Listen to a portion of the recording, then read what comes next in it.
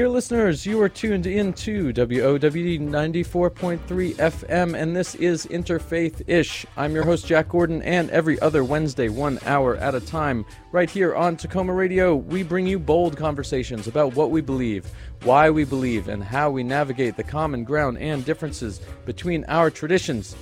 Dear listeners, in the beginning, well, something happened. What exactly and how long it did is the subject of much debate, but the point is, dear listeners, that we are here right now, and if we're not careful, we might not be here very much longer. So, in this episode, we'll be exploring the emerging efforts to enlist, educate, and empower ecumenical engagement to eliminate the environmental emergencies, expediting the existential endgame. In other words, it's time to get into some interfaith-ish. Dear listeners, I'm joined this morning in studio by two terrific guests. They work together, they collaborate together, they got up early this morning to come in together to our little shoebox of a studio. Welcome to our show, Joelle Novy and Avery Davis Lamb. Good morning. Good to be here. Joelle Novy is the fearless director of Interfaith Power and Light, DMV, that's D.C., Maryland, and Virginia for folks outside the capital region. Joelle is also the co-author of Green and Just Celebrations, a purchasing guide distributed by Jews United for Justice to local congregations for assisting families in making greener purchasing decisions around weddings and bar and bat mitzvah celebrations. And I'll say, because I've known Joelle for almost a decade now, she's honestly the most about it and down for the cause people that I've ever met. She lives her life with incredible integrity, and I'm very proud to call you a friend. Aw, shucks. And over in this corner is Avery Davis Lamb, who is IPL DMV's Director of Faithful Advocacy. Avery connects religious communities in the region with environmental campaigns to expand clean energy, providing a distinctly moral response to the climate crisis. He also serves as the Federal Policy Associate for National Interfaith Power and Light, advocating for creation and climate on Capitol Hill on behalf of the 40 state affiliates and over 20,000 congregations in the IPL network. And he's currently a member of Foundry United Methodist Church in D.C., where he co-leads the God and Green Outdoors group. I've just met Avery for the first time, but he seems like a real stand-up guy and has a wonderful smile. So welcome this morning, Avery. All right, so first question is the earth doomed? And if it's all part of God's plan, then what does it all matter anyway? So we have a serious problem here on this planet. Our burning fossil fuels for electricity and animal agriculture and transportation are pouring heat-trapping climate pollution into our atmosphere. 97% of scientists agree that we are warming our Earth about 1.4 degrees Fahrenheit over the last 150 years, and the speed at which our Earth is getting warmer is accelerating faster and faster. This does pose really urgent challenges to all of us in terms of stronger storms, flooding, and disease as mosquitoes thrive in warmer temperatures. Some species might not be able to rapidly adapt, but are we doomed? We have locked in some of the warming that will happen no matter what we do now, but we have a critical decision to make in the next 10 years about the future we will face. So, no, this is a critical moment to actually decide as human beings the kind of world we want to live in. And what about that second part of it, right? The God factor in all of this. Yeah, well, speaking from the Christian tradition, I think of Jesus declaring the kingdom of heaven is all about human flourishing with each other, and that God's plan for us is human flourishing and really flourishing of all creation.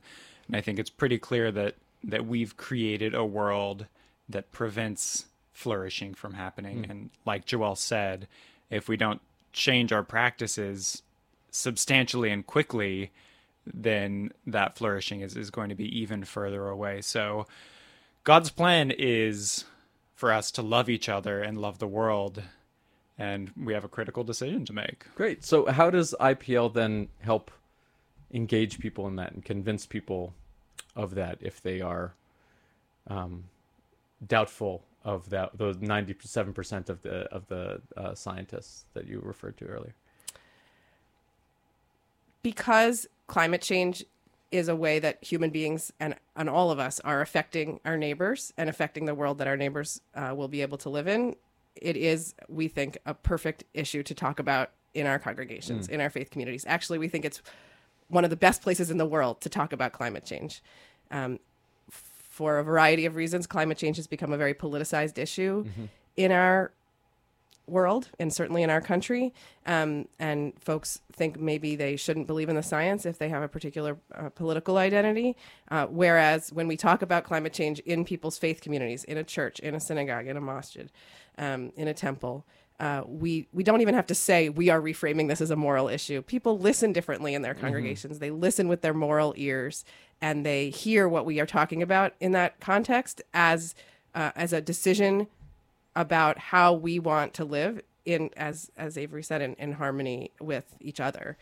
And so I've just come to believe in the unique, critical power of opening climate conversations in folks' faith communities. So what does that look like on a day-to-day level? You know, people may be on board with those ideas, certainly loving each other, caring for creation, all those things that spiritually or philosophically seem like they're fairly easy wins if people are open to it. So what does that look like in terms of actually behavior change? Yeah, our orientation to behavior change and to aligning ourselves with what the climate crisis calls us into is framing this as a way for folks to live more deeply into their own values and into their own faiths. So if there's a moral opportunity presented here to respond to climate change, to deepen ourselves in love for each other. And so that's the framing that we use. And then we offer real ways for that to happen. So we like to think of our work in three different areas. The first is education, which is just this work of talking about climate change, you know, from a scientific level, from a policy level, just so people understand climate and how it relates to their faith. The second is greening. So offering behavioral changes, both at the personal and the congregational level, so that as individuals and as communities, we're aligning ourselves more with what it requires to respond to the climate crisis. And the third is speaking out. And that means both speaking out with our neighbors. We face a big problem of climate silence, that we just don't talk about climate change, but also speaking out in a public and a political way, because this is a public and a political issue, and it requires public and political solutions. So if we can have a moral framework on that and a moral approach to those public solutions, then that both deepens our communities and deepens whatever those solutions are. Mm-hmm. Joel, how did you first get involved with environmental activism and making this a priority in your life? Was your community particularly out front on these issues growing up? No. I grew up in Jewish communities in Baltimore, and I remember thinking, you know, this is pretty radical stuff. If we took this seriously, this idea that human beings are each made in God's image, for example, that is a radical teaching that would have a lot of implications for working to change policy in Baltimore and beyond. But that we didn't connect those dots, or I didn't see them being connected at that time. Since then, in my adult life, I've been actively trying in every moment to invite my own communities to really take our teaching seriously and think about what that would mean to apply in every aspect of life. I helped found a Jewish congregation that meets here in the DC area in church basements on Friday nights called Tikkun Leil Shabbat, where we put a teaching about social justice issue at the center of every time we gather. And now at Interfaith Power and Light, I'm getting to challenge everybody in all kinds of congregations to think about, likewise, what would fully living out their own teachings, their own values with respect to what's happening to our climate look like. You've been involved in public engagement and so forth on a number of different levels for a while. It sounds like as a young person you were thinking about these issues, and the environment like I said at the beginning, it's like that is so your thing. When I think of environmental activism, I think of Joelle Novy. I think so. A number of years ago, I was working at Green America, which was sort of green purchasing and investing advice for folks, and around that time, the movie Inconvenient Truth came out, and I think that was the first time I really focused on the climate challenge per se. And once you take it to heart, it's hard to think about anything else. Yeah.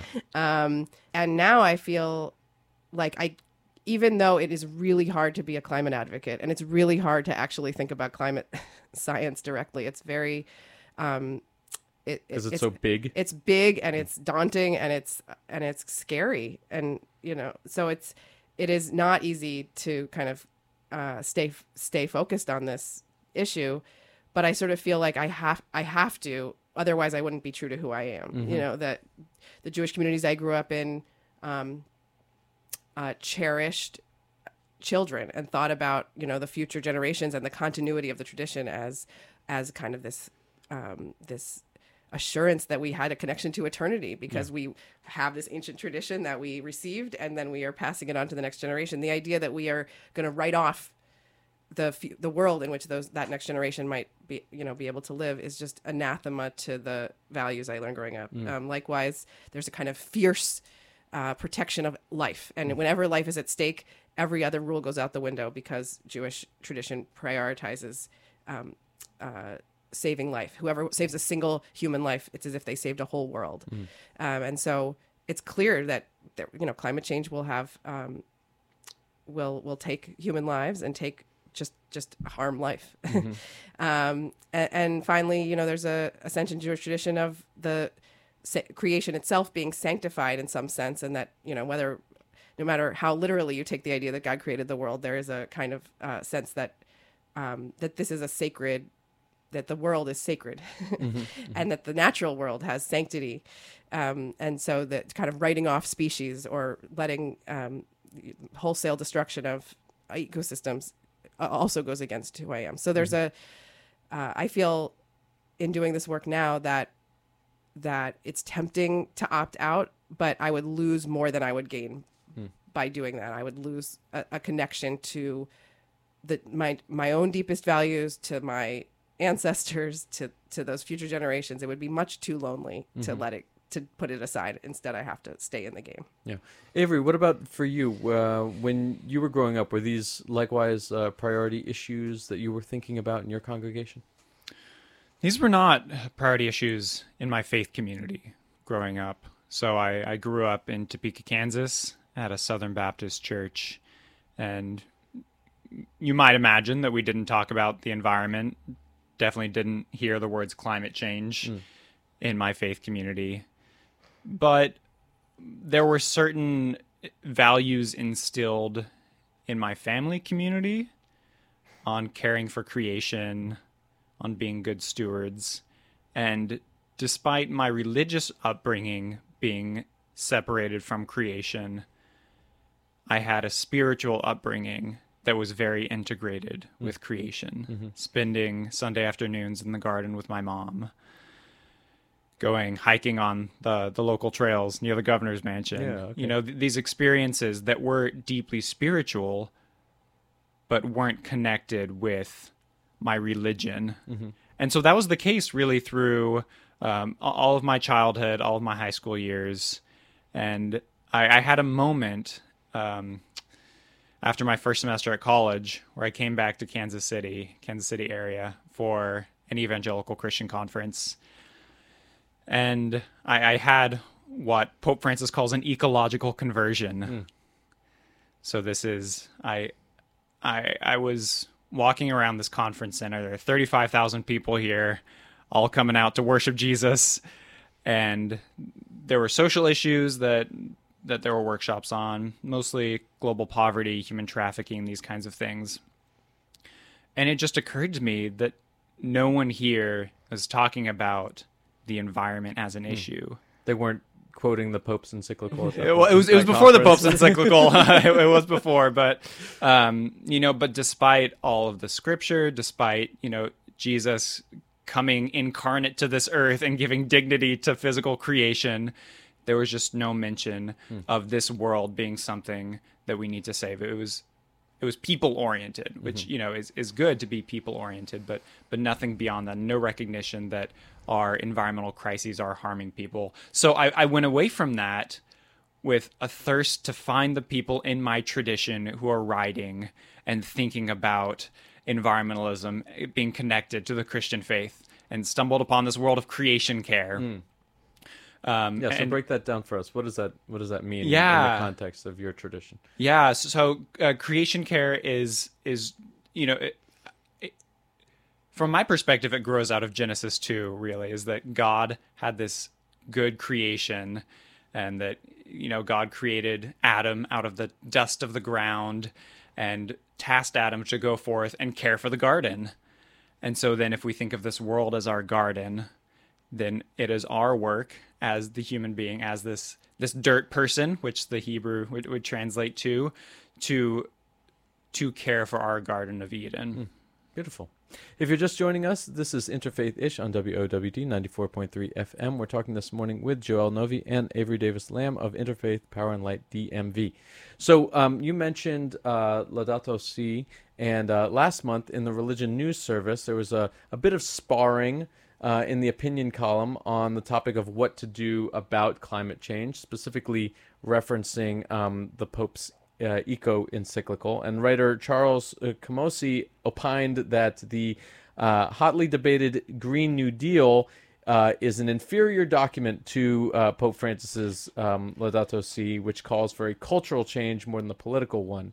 And there was a response from Professor Mark Silk, who argued that it's not an either-or scenario in the political versus cultural spaces. So I'm curious how you see these two documents. Do we need a cultural shift like Pope Francis is talking about primarily, or before we can expect a political one, or is AOC's Green New Deal just as much about ethics and morality as it is about legislating? First, I want to just recommend to anyone who has not read the Pope's encyclical that it's an extraordinary document, and it addresses itself not just to Catholics, but to all people alive on earth, all people of goodwill right now. And this Jewish reader of the encyclical has found it so inspiring and valuable and grounding personally and in my work.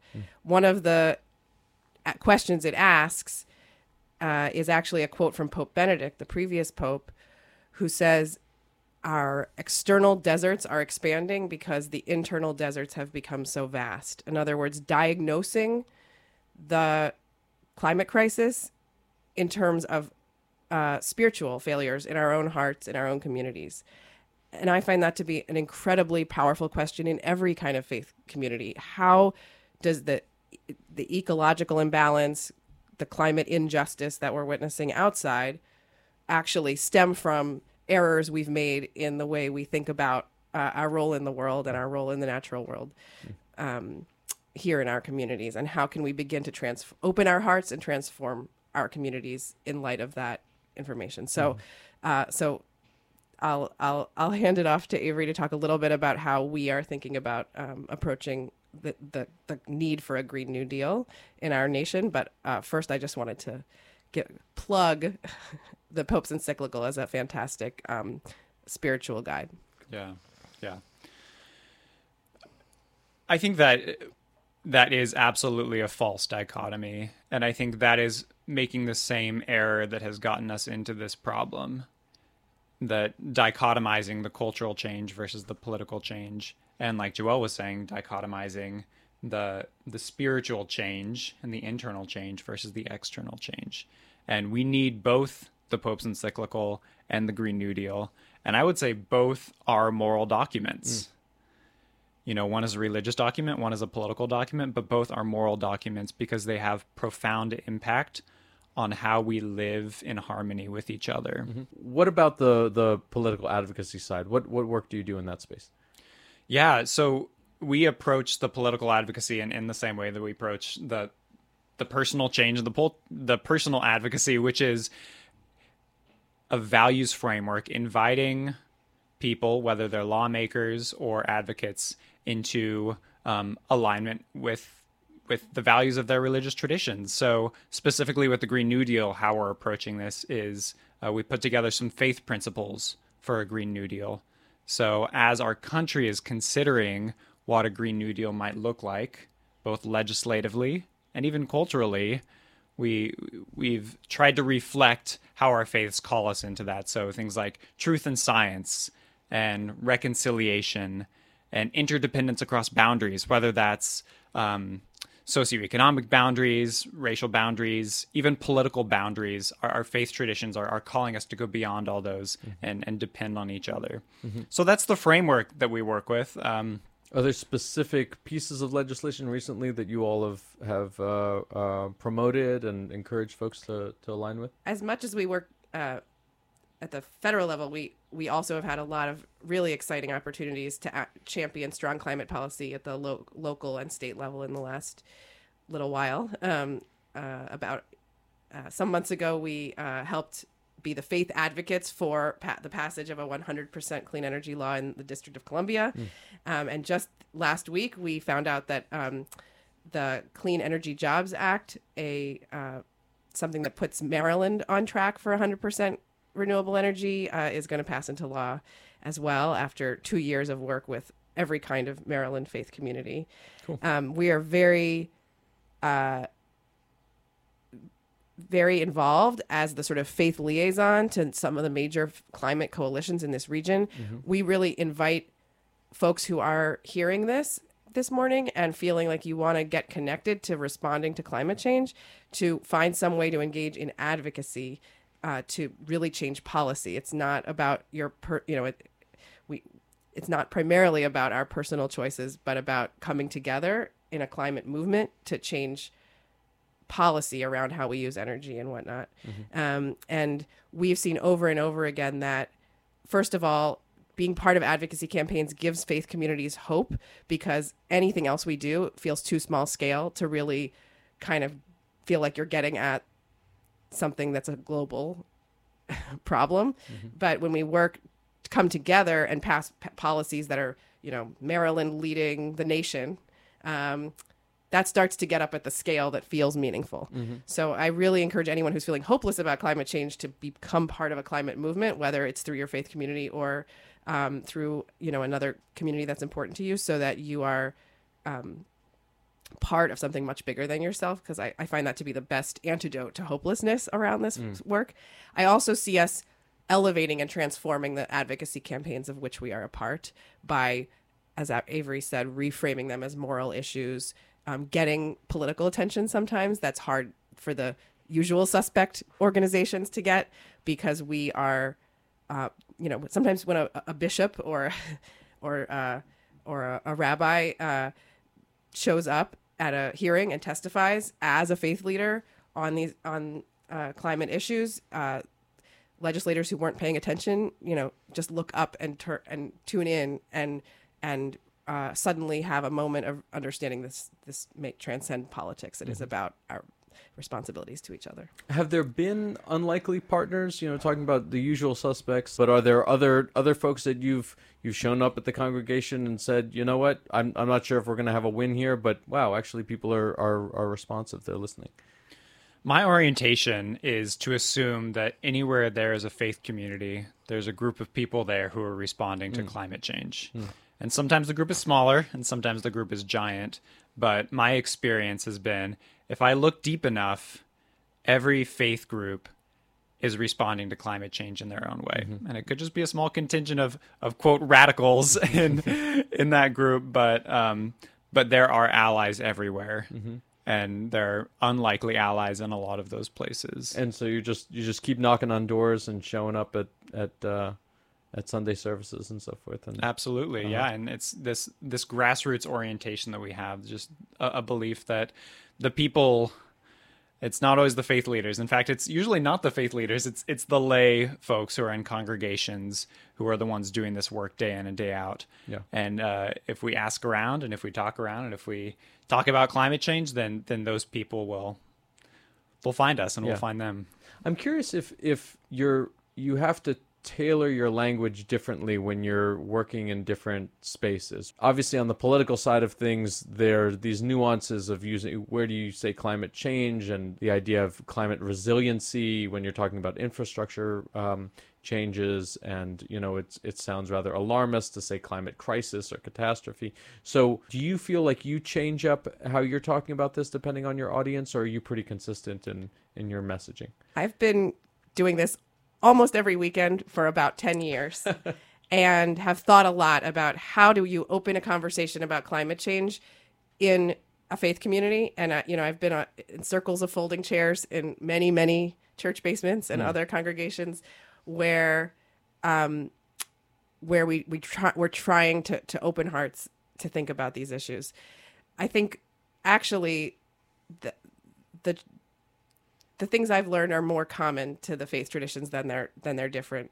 I find one of the most important things is to acknowledge that people have feelings about climate change, that if they look closely at the science, even for a few minutes, they're going to have feelings of anxiety, loss, fear, anger sometimes that this wasn't addressed sooner, just grief that the world that they grew up in may not be the world that their children are able to live in, grief at the idea of losing a lot of species. So I find that warning folks that they may have feelings before we talk, and then showing a lot of care and compassion about the fact that those feelings are going to come up, and then containing that carefully and giving folks a moment to turn to a neighbor and reflect about what they're feeling about this information, I find is the single element that is most helpful. I have come to believe that a lot of the resistance folks express to climate science is actually about feeling like they don't have a forum in which to articulate or process that this is extremely upsetting information. And you talked about God's plan. It's also upends people's ideas about how the universe works, how God and human beings and the weather interact.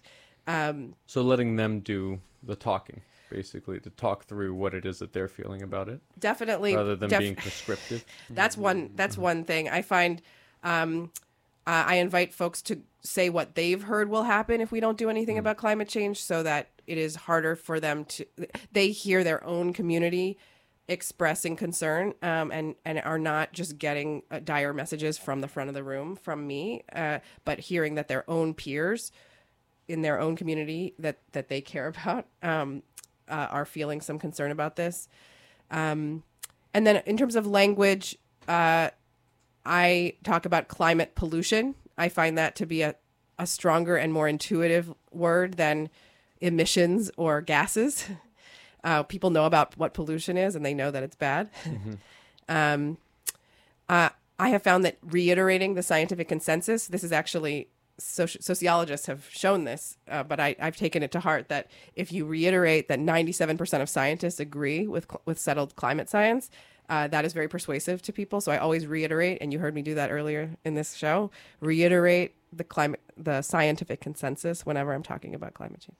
This is Interfaith-ish on WOWD 94.3 FM. We've been talking this morning with Joelle Novy and Avery Davis Lamb from Interfaith Power and Light DMV. As we do every episode, we have a chance to have our guests ask some questions of each other. Sometimes our guests are meeting for the first time, but today we have two colleagues who are working shoulder to shoulder daily. But as we know in interfaith work, there's always more to explore.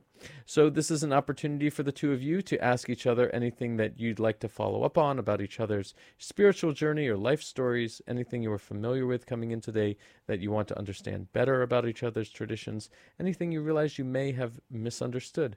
On our show, we seek to model constructive and respectful dialogue in the spirit of learning, while at the same time not being afraid to roll up our sleeves and get into some interfaith-ish. So, Joelle, do you have a question for Avery? Well, I've been in our work at Interfaith Power and Light over and over again, we have demonstrated when we meet with folks in their communities that people come to climate action from every kind of faith tradition. And it's been really fun that for me that is manifest even in our office and in our team, where Avery and I come to this work from like totally different backgrounds, and like growing up in a city as a Jewish kid on the East Coast, in contrast to Avery coming from the field, from the farmland of Kansas, and an evangelical Christian context, and that we both find our way to be passionate about this shared work of addressing the climate crisis through Interfaith Power and Light is just reminds me about the power of the work we're doing together. My question for Avery relates to, you had talked about the sort of distance you've come from the congregations, churches you grew up in terms of them not addressing climate change or really creation care at all.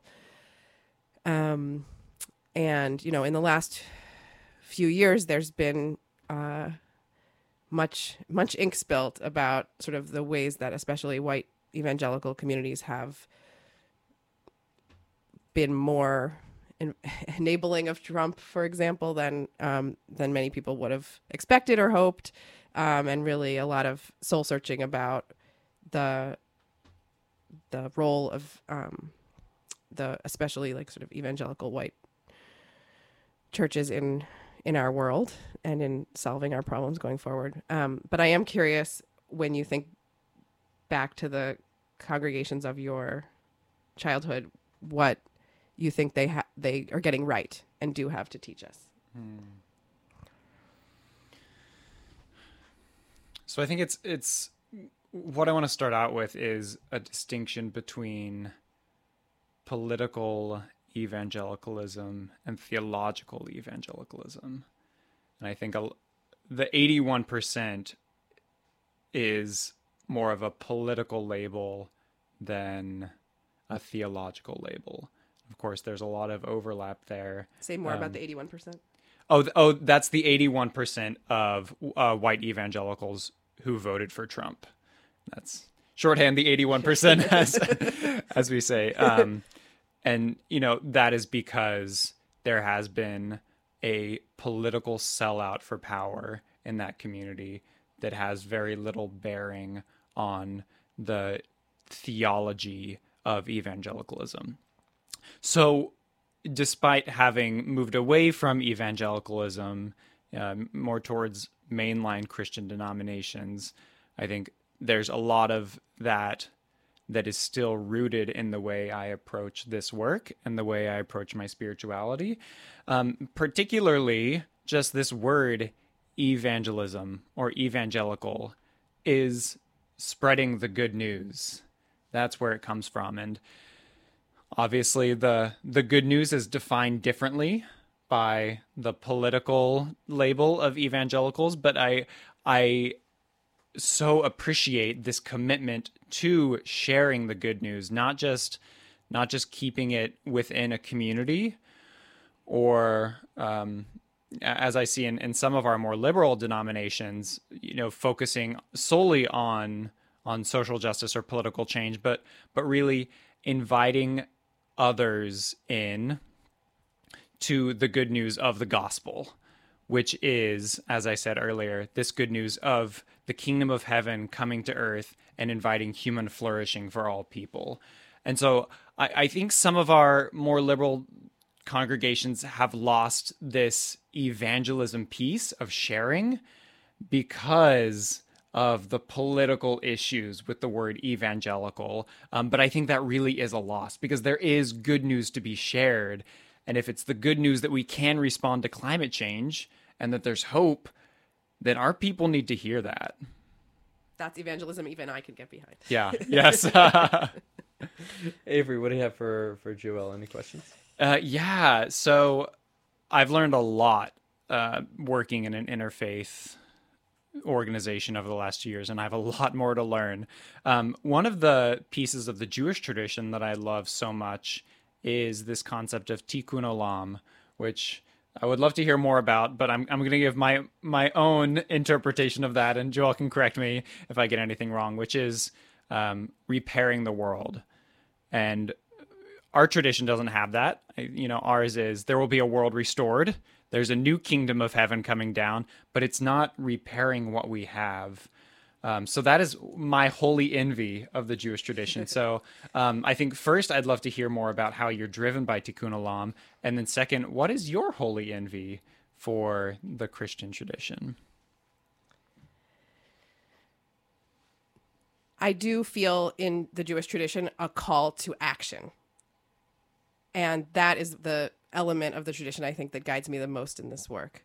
There's some Jewish teachings brought together by my teacher, Rabbi Fred Scherlinder Dav, who talks about the circumstances in which the rabbis said it was okay to break the Shabbat rules to save someone's life. So the rabbis of the Jewish tradition took Sabbath observance very seriously. So if they were saying that the rules could be suspended in certain situations, you knew that that was important. So at first, the original teaching says if a doctor says that life is at stake, you may break Shabbat to heal someone. And then later commentator says, well, even doubtful danger to human life makes the law lenient. So if there's not scientific consensus, if one doctor says you need to break Shabbat to save someone's life and the other doctor says it's not necessary, you still err on the side of breaking Shabbat to save their life. And then a subsequent commentary, and you get a sense of the dialectic nature of the Jewish tradition here. A subsequent commentary says, by the Middle Ages, says if you don't even need a doctor. If there's no expert present, if you think it might save someone's life to break Sabbath to address their medical needs, you still do so because you're forbidden to delay the treatment. And finally, a final commentator remarks, the person who rushes to break Shabbat in a case of doubtful danger to human life, this is praiseworthy. But the person who stops to ask more questions and kind of futz around, that's a murderer. So from my own tradition, I get this kind of unequivocal call to proactive intervention, that you do not sit around asking more questions. When there is a situation like the one we find ourselves in with the climate crisis, where all indications are that life may be at stake and that our intervention might make a difference, even though some elements of that exact situation are uncertain, we are mandated to just start getting, not to endlessly delay, but to kind of get involved in every way we can with all our power and all our might, starting now. That said, when I think about what I have to learn from the Christian tradition, I have learned a lot from some of the ideas that it's okay sometimes to kind of wait on things and let yourself be led by your sense of the Spirit. The idea of being called is one that I think is very helpful. I've heard from Christian leaders about the idea of waiting on the Spirit when you're not sure about what to do about something. And, waiting on anything is not something I get from the Jewish tradition. But I find it a very helpful idea that sometimes you don't have to figure things out. You just have to listen for the still small voice and attend to where you're being led by, by God's voice, however you understand it. So I appreciate my Christian colleagues sometimes helping me. In general, I have a strong spirit of intervention, but sometimes a little bit of contemplation first can be grounding and helpful. I have another question. So you have 2 young children. Yes. And I'm a millennial, and so I think a lot about how life is going to be different for me, and it's going to be even more different for your kids. Yeah. And what keeps me going is this hope in a world restored, like I mentioned earlier. And it's this concept of hope that is really core to Jesus's teaching. And so I'm wondering what keeps you going? What is your version of hope, or what word would you use, and keeps you committed to working towards a better world for your children? In Jewish communities, the highest praise you can give someone is that they are a mensch, which is German for human being, right? So, or Yiddish for human being. So, just that a fully human is our goal. And when I get overwhelmed and even despondent about kind of the world that we're facing, I return again and again to this challenge of what does it mean to be a human being in this time? And that's all I can do. It's all I can give my kids, is a sense of what would it look like to be a human being today? And what would it look like to be a human being tomorrow? Especially, I think, in a time like living in Washington, D.C., in a time where I feel like a lot of the political rhetoric is sort of abdicating what I think of as core human responsibilities to each other and human values. It feels important and radical, and all I can really offer to ask again and again, what does it look like to be a human being today in response to the things I see going on? What does it look like to be a human being tomorrow? Another image from the Hebrew Bible that I've been holding on to in the last few weeks in particular is the Jacob wrestling with the angel. So he didn't look for that fight. Like somebody came up on him and like attacked him basically, and he ended up in this like struggle all night long. And got injured. It was like a bad fight. But in the end, he says, I will not let you go until you bless me. Right? He managed to kind of wrest a blessing out of a fight he didn't choose. And that, to me, feels like what it's like living in this generation, that we did not choose to live in the generation where we're the first generations to be experiencing climate change and the last generation that can do anything about it. Here we are, though. And we're in the fight of our lives. I do believe that if we do it right, we'll be able to wrest a blessing from this time. And one of those blessings, I think, is transcending faith differences to be able to work together in a new way and recognizing our common humanity. I think climate change calls us to that recognition. If I can jump in, just sort of connecting with some of those ideas. You know, you're somebody that's been involved with civil disobedience in the past, who's been arrested for actions. You know, now you've got, on the one hand, you know, the urgency of the situation seems like it's only increasing, right? On the other hand, you've got small kids at home that you obviously want to be around for. So, what for you? Have you in your household? Have you talked about like what are the limits for yourself, or how far are you willing to go for this? What are the things that and frankly, when you're talking to other people about it, right? Because these are urgent issues that we're talking about, you know, balancing the urgency of it, but also, as you were saying before, sort of the waiting on the Spirit and being a bit more, you know, patient with sort of the long, you know, the long game, you know, as short as it might actually end up being if we're not careful. Just as a thriving ecosystem needs every kind of plant and animal in it to be effective and alive, I really do believe in that we all have a role to play in the climate movement, and we can all find the tactics and approaches and communities where we want to be, and that you know, I was more willing to risk arrest personally before I had little kids at home, and I will be again when I'm in it, like slightly differently situated, but now I have had a lot of meaningful experiences bringing my kids to testify.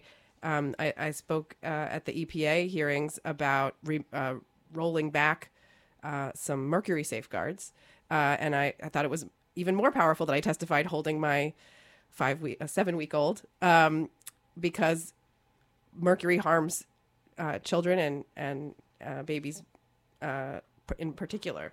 And so I think actually, you know, embracing that who I am and my situation in that moment actually made me a stronger advocate in some ways, even if it keeps me from other kinds of engagement. So I really invite everyone listening to find whoever you are, whether or not you personally have a congregation in your life right now, you have some communities in which people care what you think, and some communities where you will be able to open conversations about climate change. And regardless, again, of your particular gifts or capacity, you have some way to lend your strength and bring yourself to this fight. We need everybody. Beautiful.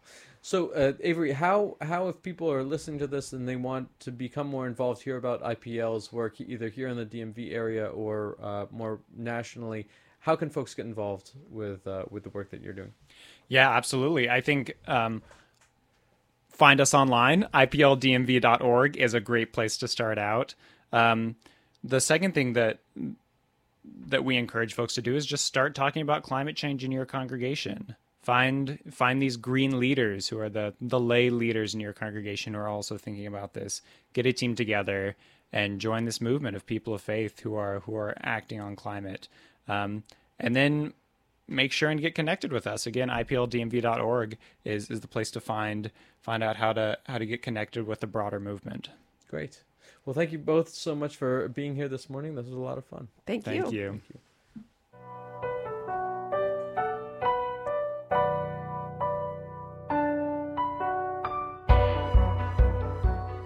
Dear listeners, that's a wrap on this week's Interfaith-ish. I want to again thank my terrific guests, Joelle Novi and Avery Davis Lamb of Interfaith Power and Light DMV. Thank you both so much for joining us this morning. As always, I want to give a shout out to my fellow Interfaith-ishtronauts, Miranda Hovmeyer and Sue Katz-Miller, and our musical maestro, Jeff Philosopher. And thank you, dear listeners, for spending your hour with us. You can find our entire back catalog of Interfaith-ish episodes on iTunes, Spotify, Stitcher, TuneIn, SoundCloud, anywhere you find podcasts. We're also on social media at Interfaith-ish, and you can keep writing us about the Interfaith-ish you wish to dish at interfaithish@gmail.com. That's interfaithish@gmail.com. Interfaith-ish will be back in 2 weeks. Until then, keep it locked to WOWD 94.3 FM for great music and programs 7 days a week, streaming online at tacomaradio.org.